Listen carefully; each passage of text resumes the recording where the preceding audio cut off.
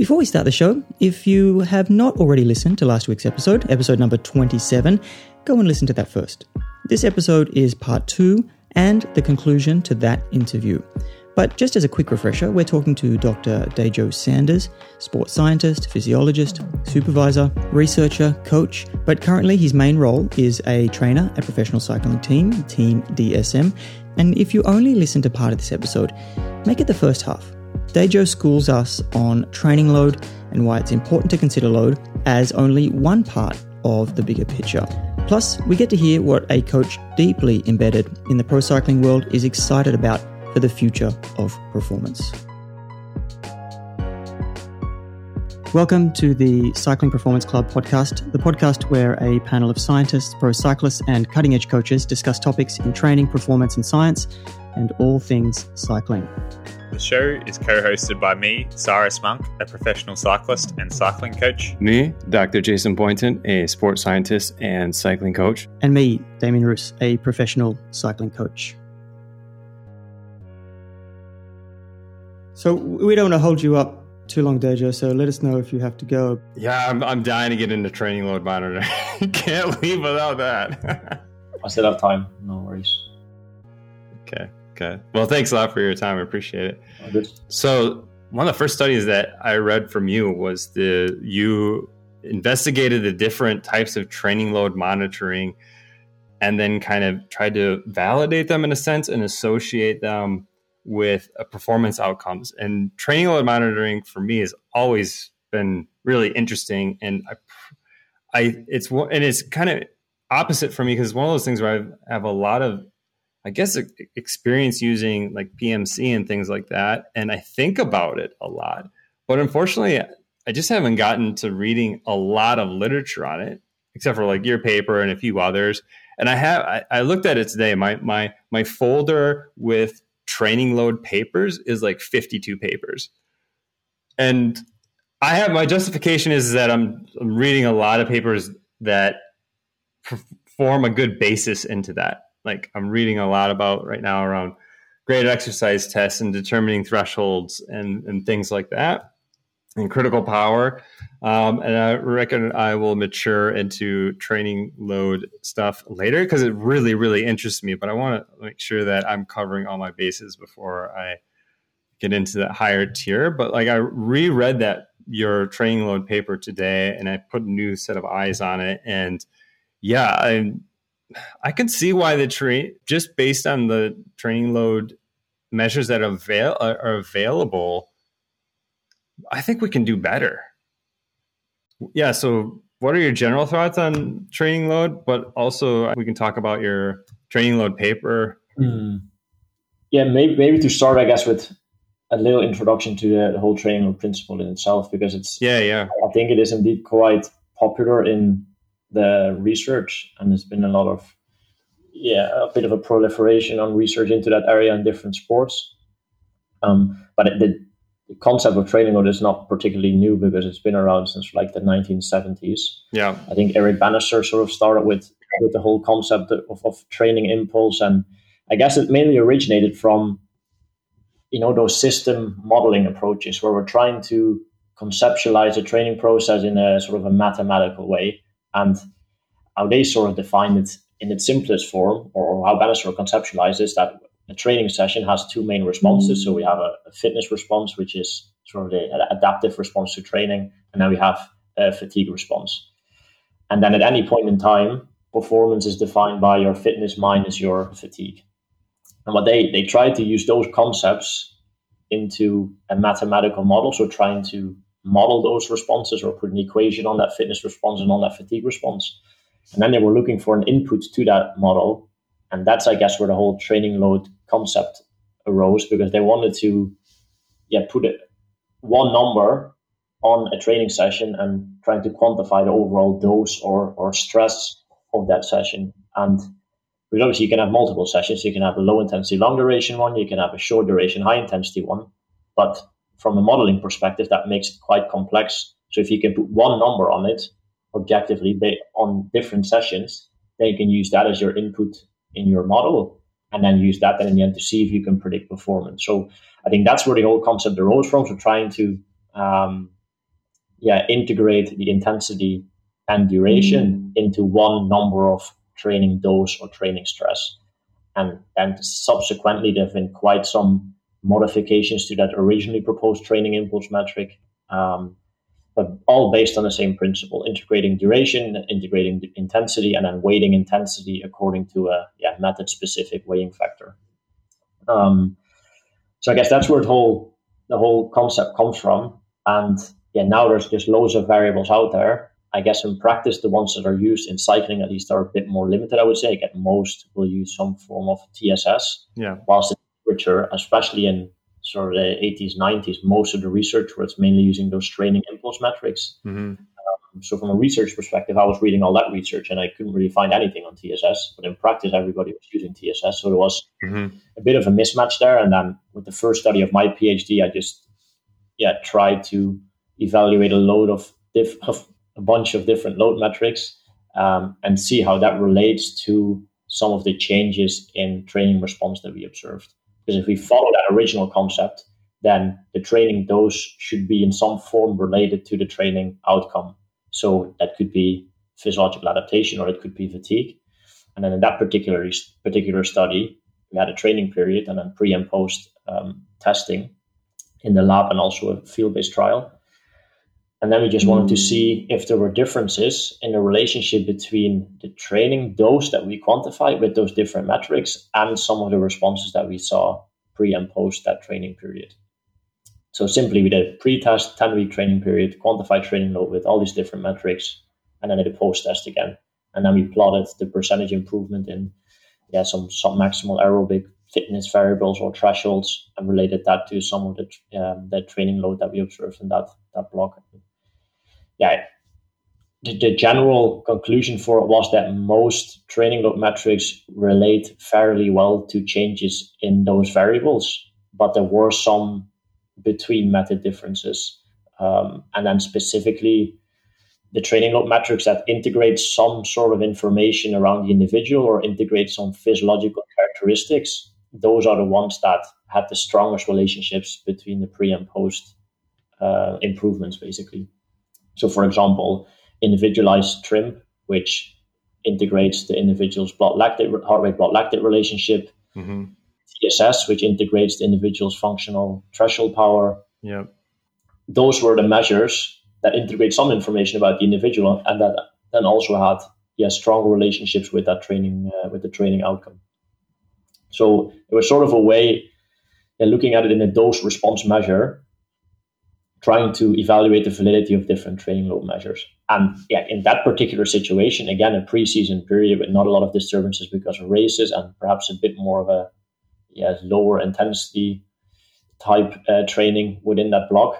In that block, that were the relationships shown. It doesn't really mean that then applies to every training phase or anything else out there, but it was one of the few studies at least that looks into the validity of TSS or the relationship between TSS and changes that we see in the training outcome. No, it was a good study, and having another look at it and kind of evaluating the different types of measures of training load today, not being an expert in it, but one of the things that kind of stood out was makes perfect sense that we would have at least a measure of threshold that would kind of be relating it specifically to the athlete. Well, one of the things I see that's concerning in some of them is either an arbitrary loading for the zones that they're determining. Like it's in the severe zone, so we give it a weighting of 3. It's in the moderate zone, so we give it a 1. It's in the heavy, we give it a 2.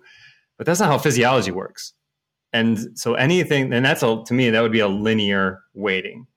And I think I'm not exactly sure if I can say this or not, but it seems like TSS and heart rate TSS might also be linear weightings. But I got the impression that the iTRIMS was not a linear weighting. It sounded, am I right? Where it had some kind of exponential weighting that would be going on, and that to me makes the most sense. As having some kind of exponential weight, where at the top of the severe zone is obviously going to be more intensity or more stressing than it would be at the bottom of it, right? Like for sure, it makes physiologically a lot more sense if it's non-linear, because the summated zones method, so Lucia shrimp and Edward shrimp, they indeed use linear weightings, arbitrarily chosen. So Lucia shrimp, 3 zones, which is like weighting factor of 1, 2, and 3 for low, moderate, and high intensity, and Edward shrimp has 5 zones, and that's weighting of 1, 2, 3, 4, 5. So that's, firstly, it's arbitrarily chosen, and it is a linear weighting factor, which is not in line with anything out there on physiological response to exercise. Then you have a few of the other metrics, like iTrimp uses an exponential weighting factor. And actually TSS, if you look at it, and I'm for sure not a mathematical aspect, but I also had some chats with Toon about this, and it's actually a quadratic weighting of the exercise intensity.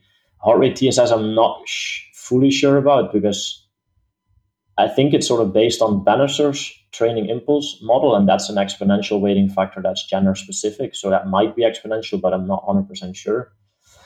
But at least there are different ways of trying to weigh the exercise intensity. But it's already looking at an exponential way would already be better than a linear way, that's for sure. But in the end, what you're trying to do is quantify the biological response to exercise in one formula.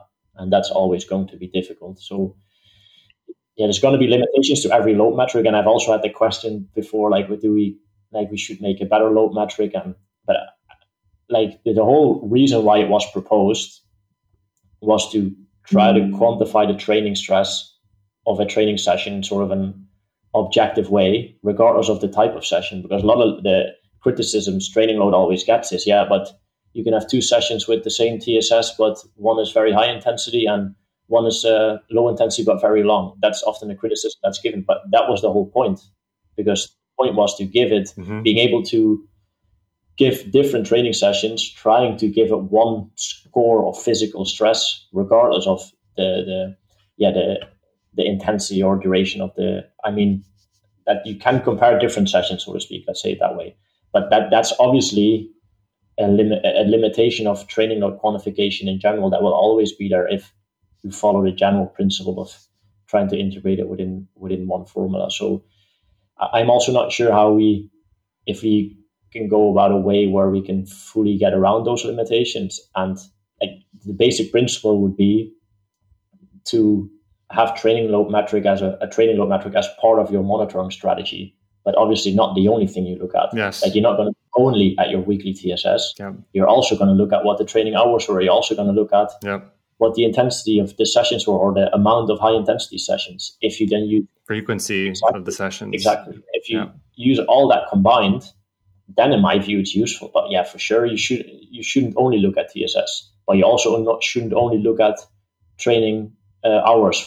Volume. Exactly. So that's where, or kilometers or anything like that. Exactly. It's with everything, and that's obviously what most people don't want to hear, because I always want to hear, what should I do? What metric should I use? Yeah. What one is the best? But for me, the correct answer is it depends. Yeah, exactly. And there's no one right answer. There's just use a combination of metrics, same as with the power, heart rate, and RP discussion we had before. If you use a multitude of metrics and you know the limitations of all the metrics, then you can interpret those numbers in the right context, and by putting the numbers together, then you can make a judgment about what that training week looked like. But just focusing on one single thing is for sure not advised. But that's, I think, some of the criticism that some sports scientists often give to the training load research, because then they're criticizing everything, how training load is calculated. It's not as simple, but that's not what it's supposed to do, right? You're criticizing it for what it's not supposed to do. Yeah, exactly. Right? So if you use training load alongside, why can't my car fly? Yeah, exactly.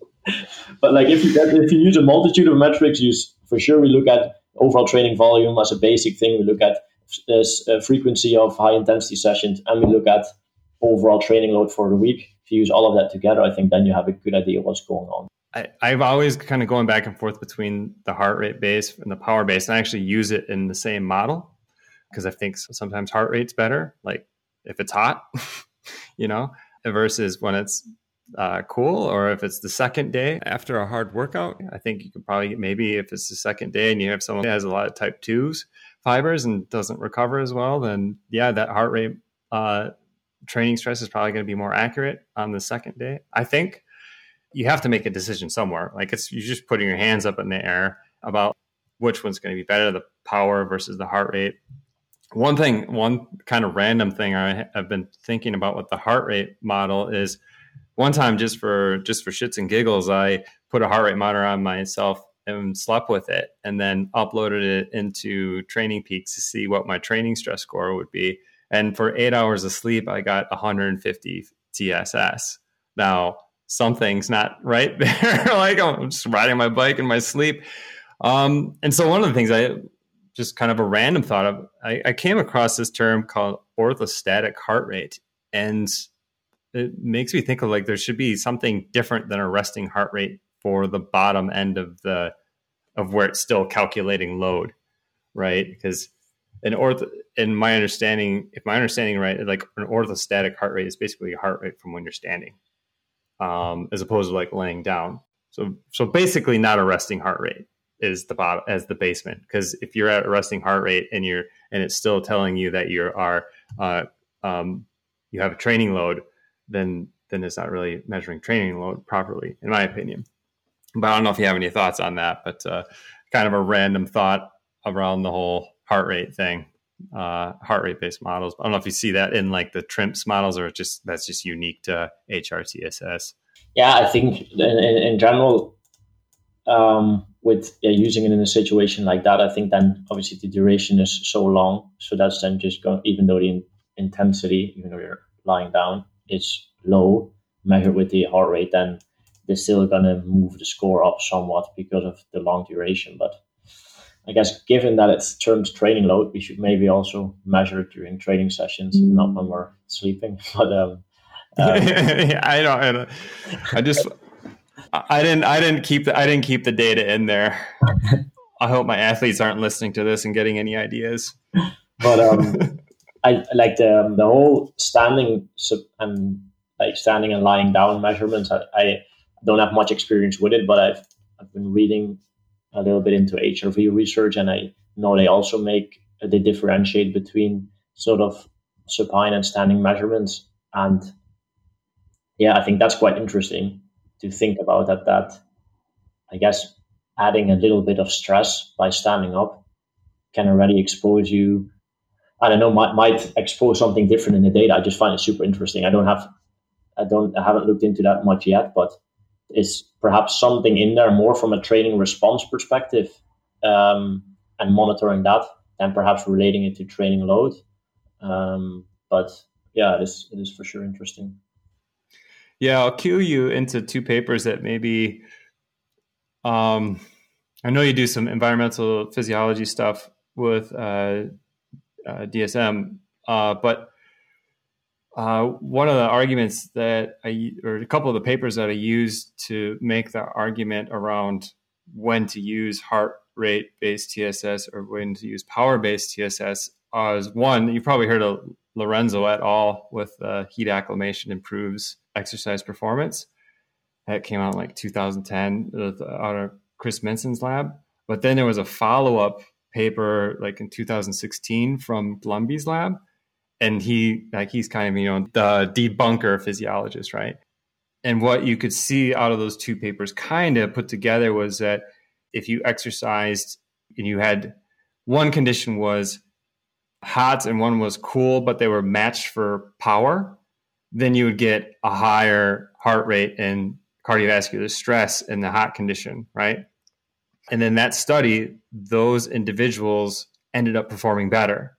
So, but if you would have measured their training stress score for those athletes during that training intervention, they would have came out with the same TSS. And then Lundby's study, basically he accounted for that difference in cardiovascular load. I think he did like his graded exercise test in the heat or something like that. So basically what he had was the matched cardiovascular stress between the two groups, but one was the hot group was at a lower power. And when those athletes came out on the other side, then their performances were not different. And in those situations, then the cooler group with the higher power, but even though they were matched for cardiovascular stress, the cooler group would have had more TSS measured, and you would have probably predicted that they would have had a bigger improvement in power. And so those two papers put together is one of the things that I argue, well, should we be using power-based stuff, especially when athletes are heat acclimating or riding in the heat or riding at altitude? It'd probably be more accurate if we were using some kind of physiological measure. And whether that might be DFA alpha 1, that measure being turned into a properly weighted way of measuring training load. I think that might be the future for DFA alpha 1. If it turns out to be a usable measure in the field. I don't know if you have any thoughts on that or thought about that at all. Or... Yeah, I guess there's a few things to that. It's also perhaps not the most surprising if you just look at the definitions within sort of the training process. So I guess you probably have read in a lot of the training process conceptualizations, they talk about internal load and external load. Mm-hmm. Yeah. They're both load metrics, but external load would then be more based on an objective quantification of the amount of work the athlete has been doing. Yep.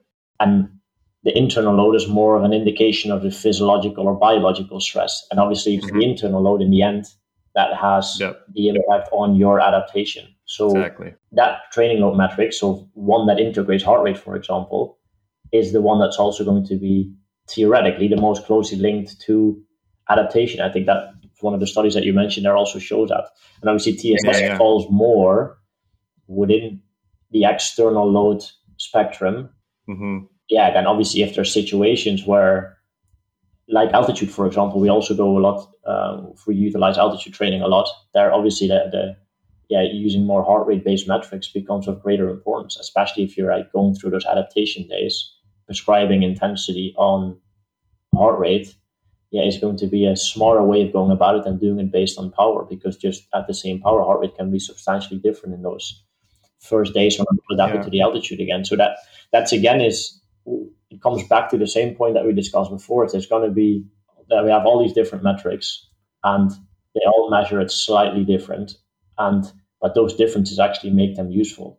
And then it's up to the sport scientist or the coach to make his judgment on what metric to focus on more based on the context. So if the context that it's very hot or that they're at an altitude camp, you start to focus more on a heart rate based metric. So that's like when riders are getting more into a fatigue state or when a load is really high, you might focus more on some of the subjective measures that you have. I think you try to measure everything, and how you interpret that number, that depends a little bit on the context. Yeah. One thought I've had, I don't know if you've had this thought as well, in terms of the whole TSS thing, is why did they bother? I mean, it seems like they were just trying to build off of the power thing. But heart rate monitors are simple, they're easy to use. And I kind of wonder, should we have just, within the whole Coggin Training Peaks universe, if they would have did they just do TSS because it was sexy? Because they wouldn't have known if it had an advantage or not, because they didn't do a validation study on it. But I guess you could make some arguments around why power would be better, but they wouldn't have really known because they didn't do any great validation studies on it. And I think heart rate based training load would have been all right. But it seems like now we're using an unusually high amount of, I guess what I'm trying to say is it's disproportionate. It seems like that we would use power for measuring load as opposed to heart rate. And I kind of think it's probably more down to the culture than the actual usefulness. I think, power came out and they're like, oh, this is something that goes with power. And for me, and maybe you as well, I'm thinking, well, I know about Bannister's been around since the 70s. Why wouldn't we just use that, or just improve the measures of load that are based around heart rate? Right now the term I use on here is path dependency. And I use TSS right now mostly because of path dependency. I've been using it, and eventually I see myself getting out of it or looking for a better measure. But one olive branch I will extend to TSS. I mean, even beyond, like, I don't want to sound like a hypocrite because I do use it quite a bit. But I actually wrote a blog around the external versus internal loads. And I made the hypothesis. It was a blog that was in in a physio, like a physical therapist website, and they were doing talks around cycling and different things in cycling. And actually, it was Paulo that handed it off to me because he's like, I don't want to write this. you can have my PhD student do it. And I've made an argument that the external load that you measure that's developed through PMC, even though it's not a great measure of internal stress, it might actually be a decent measure for biomechanical stress and preventing injury in that way. Because in cycling, we'd want, if you're in soccer or rugby or something like that, now they have a lot of the training load management with the accelerometers and things like that to kind of try to predict injury with these athletes. Well, we don't do that as much because the injury, a lot of times that we have to worry about in cycling is sudden and acute. The overuse injuries isn't nearly as much, but I made this hypothesis, well, one advantage you could get out of using an external load based model is maybe you could avoid overuse injuries better because it's closer to the biomechanics, right? Yeah. I guess that was also one of the training intensity distribution studies that we looked at, and one of the hypotheses there was that you show that those acute spikes in the power are obviously then reflected in that zone 3 accumulation, and with the heart rate you don't really get those spikes then reflected in that bucket because of the lag in heart rate. Then we also thought then perhaps a measure of power which integrates more some of these acute spikes or is able to measure these acute spikes might be a greater indication of some of the neuromuscular or muscular strain. So that could potentially be an element. About the injury and overload relationship, I'm not fully sure about it. And also just in terms of looking at the load metrics that we have, like they all have limitations, and TSS has for sure a limitation about the reasons that we just mentioned.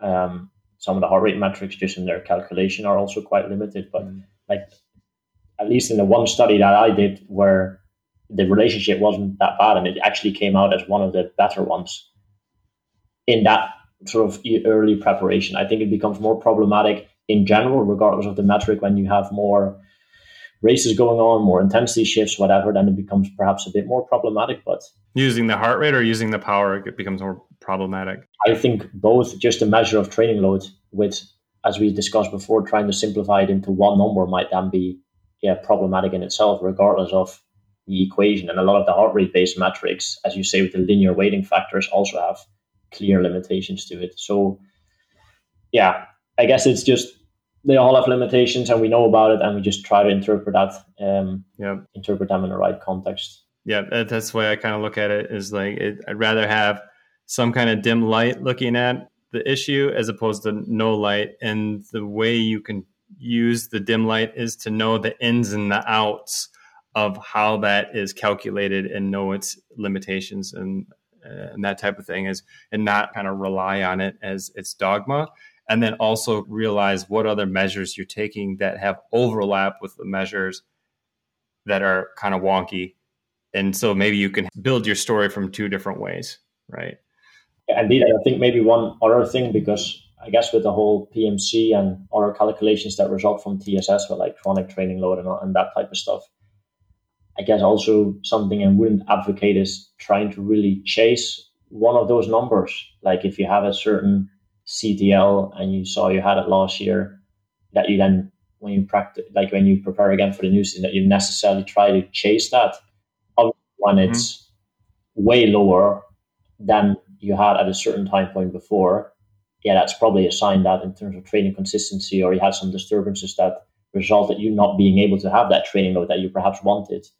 But just blindly trying to chase a certain number, perhaps set arbitrarily or something that you have achieved in the past, that's, given the limitations that we discussed, that's not a approach I would really advocate. So obviously we monitor it and we look how it's progressing, but I wouldn't advise necessarily to chase that metric per se. That touches on a principle that we've talked about on the show before, and that's called Goodhart's law. And that law is, as soon as a measure becomes a target, it no longer becomes a good measure. So you basically describe that in the real world, and I agree. Hey, Damien here. I just want to take another break to say thanks for stopping by and listening to the show, and remind you that if you find value in the show, it would mean a lot to us if you shared our content with other cycling performance enthusiasts in your life. Also, if you're seeking guidance in the world of performance cycling beyond what is delivered in our weekly podcast, we're keen to help you. My co-host and I offer coaching services for cyclists and consulting services for cycling coaches and teams. Our objective is to provide support tailored to your specific goals and increase the level of confidence you have in your cycling performance pursuits. So definitely check us out online and contact us with any inquiries you may have. Links to each of our websites can be found in the show notes of this episode. And with that, let's get back into it.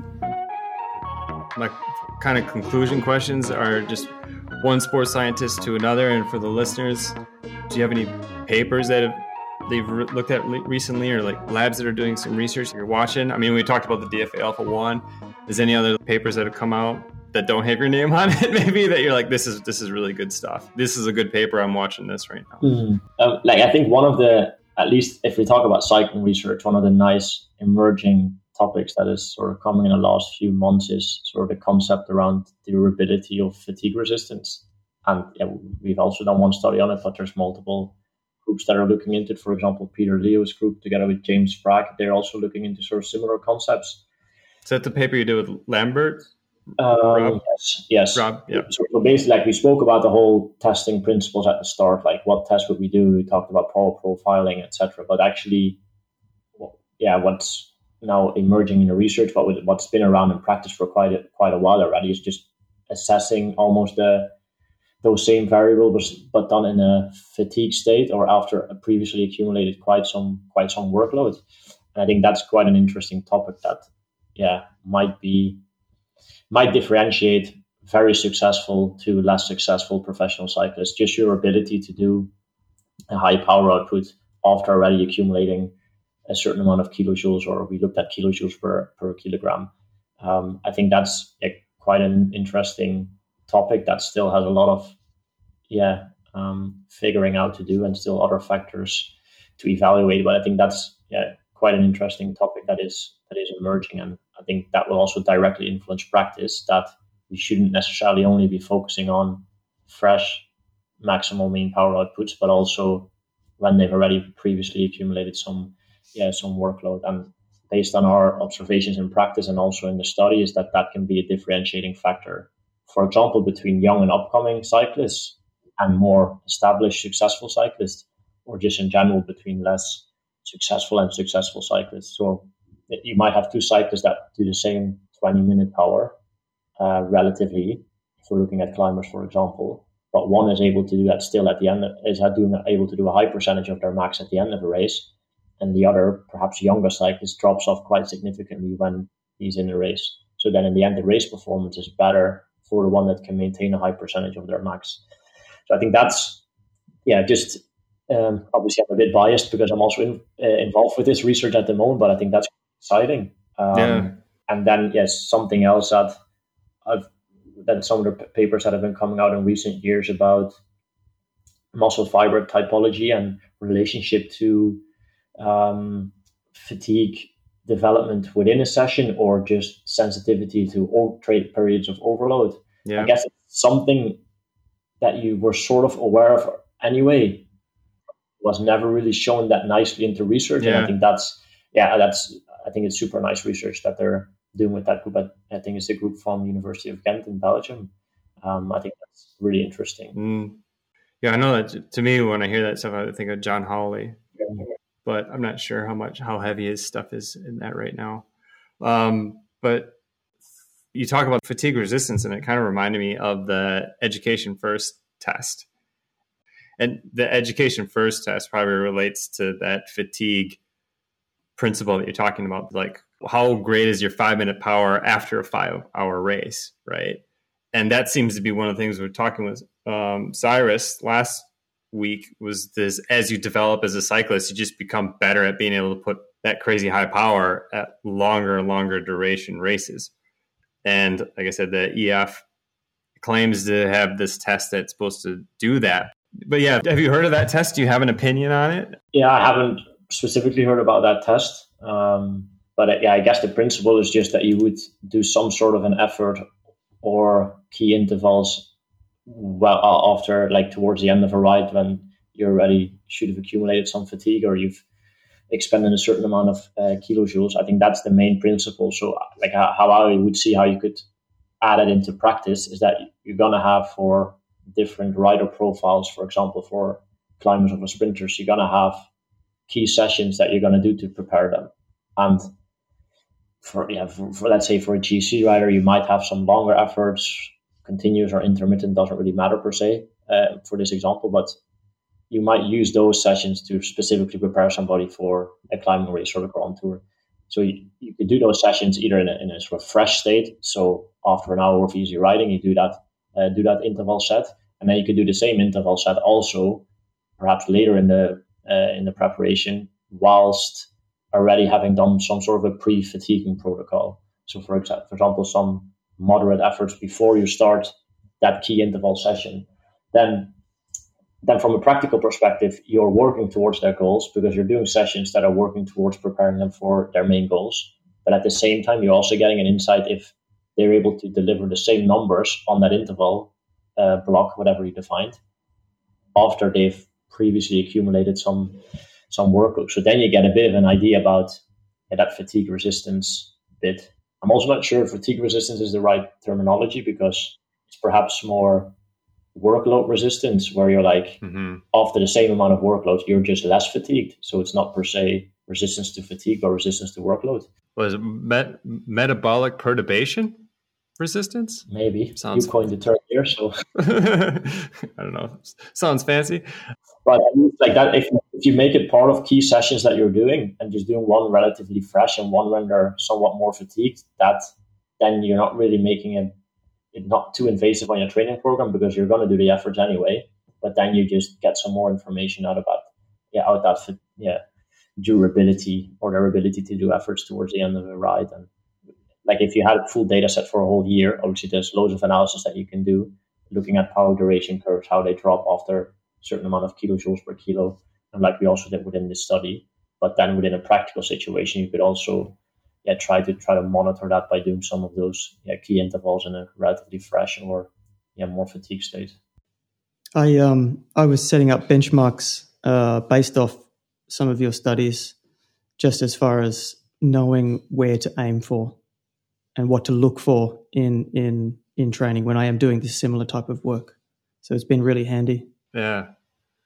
One of the issues I see with doing efforts like that at the end of a fatiguing session is it would probably be hard to get the intra-athlete validity or reliability there, because the longer you exercise, the more variability you put into the outcome, just because there's so many more variables that get put into the exercise. So, in the lab, if you're doing these long fatigue studies, you get put on a ergometer for like 2 to 4 hours or something like that. And you work at a constant work rate. And that just sounds like hell for, putting somebody on that during their training sessions. So I guess, there's that introducing that variability of trying to do those field tests there. Do you have any concerns around that? Well, I guess like in a race, they're also the pre-fatiguing element is also going to be variable and not going to be constant. So, I do agree that if you want to compare sessions and you want to repeat that multiple times within the season, that I guess that pre-fatiguing element that you're going to do in training, at least try to keep what you do there relatively constant. So if you do like whatever 2 times 20 minutes and 2 times 10 minutes blocks at a certain intensity as a pre-fatiguing element, then make sure the next time you do it, you do that similar, because then it becomes easier to compare if his ability to do a key interval session or key interval set after that pre-fatiguing block has improved. What should exactly be in that pre-fatiguing block, I'm also not sure. I think based on the research, we also can't really say. My best guess at the moment would be to try to mimic the demands of the race to some extent. Obviously, you can't mimic the full demand of a race, but at least specifically for a climber, if you're trying to maybe mimic a mountain stage somewhat, try to expose them to similar intensities too. Whilst for a climber, for a sprinter, that might be slightly different, where you might simulate something as a intensity as part of a lead out or whatever, to try to make it sort of rider specific. But yeah, I do agree that if you then choose for a certain pre-fatiguing protocol, that you try to stick to that. I think it was either Paulo. I'm almost like 90% to 75% sure it was Paulo that came up with a testing procedure for sprinters like that would have like a pre-fatiguing portion that he based off of that last 10 or 15 minutes of what you would see in a World Tour race. But I don't think it was long enough to actually fatigue them, even though it was a pretty hard effort, which good. I mean, that's what you want, right? At a World Tour level, you want them to be able to get through a 10-minute hard session and then still be able to sprint at the end of it as much as they could in the start of it. But I guess that's a good place to start, is like, well, it needs to be fatigue them more than this test does, because they weren't able to see any differences between the sprint power before and after. So if you want to see it fatigue it, you maybe double it or quadruple it or something like that. So I think it was only like 10 or 15 minutes, and it was interesting, like kind of ramp that, and I think it might have had some efforts in it. But yeah, so I wanted to mention that, I guess, in case you hadn't heard of that test or that paper before. So at least there's someone else is kind of out there thinking like that. But yeah, it gets into a kind of a can of worms. But the other thing is, like, yeah, it kind of makes me wonder if how much I don't know.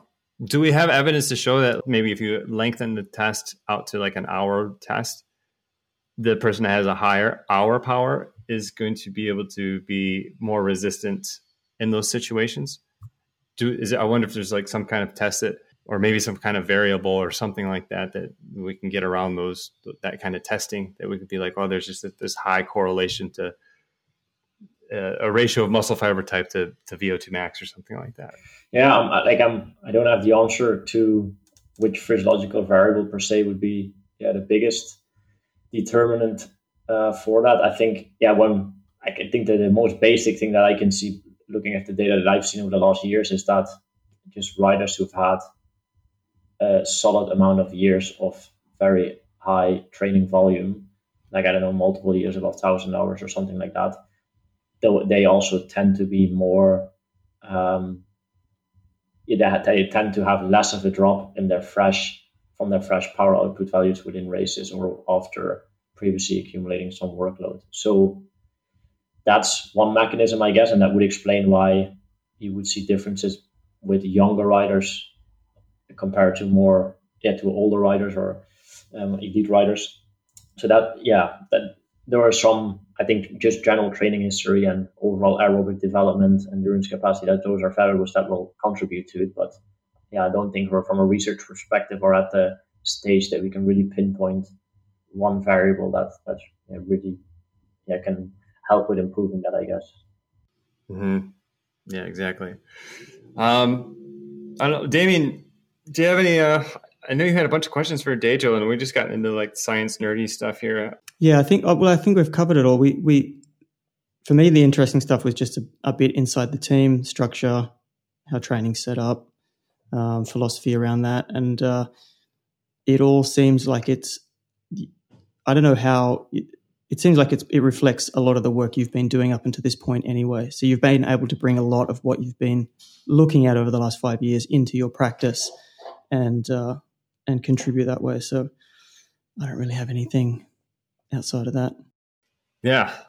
And it gets down to the whole point of the podcast is cycling performance. It seems like such a small niche thing.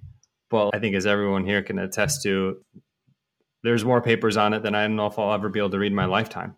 I could probably consume papers every single day and still not know every single aspect of this very kind of niche area of cycling performance. And that's, to me, is what's super interesting about it, and trying to figure it all out and build that model in my head of what is the best approach here. So maybe end it with that, in terms of, I'm happy to have someone else on the show that obviously thinks that way too. Someone that says, I have these questions around elite level athletes. I'm going to put in the work and get down and dirty it and do those massive analyses. And here's me saying thanks for putting all that effort in. And one of the things I mentioned to Damien before is the researchers do not get enough thanks for what they put out there. And I don't think people outside of the research world really realize the hours and hours and hours it goes into getting those papers. So yeah, thanks for giving us that insight into that. Definitely. Yeah. Thanks for the kind words. But I think I've also, maybe just a little side note to that, is I've been quite fortunate to have been able to work with some great collaborators over the years too. And that has for sure helped. Like from my early days onwards, I was fortunate enough to work with people that also wanted to look into that professional cycling team. So I worked at Mathieu Heijboer quite a bit when I started out, and I just have been lucky also to some extent to have been able to work with like-minded people that are just passionate about the sport and about research and trying to bring those two together. So it's, that has for sure helped a lot along the way. Yeah. And my last question is what's next? What's working with DSM and just doing the whole, like, 1 foot in academia, 1 foot in the high performance world, and just kind of going along that trajectory? Yeah. Would you like to be managing teams or being a professor? Or they could go either way, I guess. Yeah. From my perspective, I'm pretty happy with where I'm at the moment. So like it's the thing I have the most passion for is just being in the training process and being a trainer and working with the athletes and writing the training programs. And just over the recent years, I've found that that's really where my passion lies. The science bit I also have for sure a passion about, and I will keep continuing doing that, and PhD students to supervise, and I'll continue to be active within the academic front too, and just trying to sort of have both. But I'm just trying to become want to become a better trainer than what I am right now. So I just try to keep learning and keep developing, and that's for me the main goal of the next years. And just with the positions I have right now, I'm pretty happy where I'm at. Right, that's awesome. It was awesome. And after getting off the call with Dajo, I was left with a better appreciation of how sharp, hardworking, and inquisitive he is. I also got a real sense of how having him in your corner, whether as a coach, a mentor, or a colleague, would really be an asset. But the best thing of all is that we also get to benefit from his traits and interests, meaning cycling performance is better off for having someone like Dajo contributing to the collective knowledge base we all share. Thanks for all your hard work, Dajo, and thanks for jumping on to talk to mostly Jason about all things cycling performance. Don't forget to subscribe to the show wherever you get your podcasts, and if you like this episode, please share it with one person who you think would find it valuable. Thanks.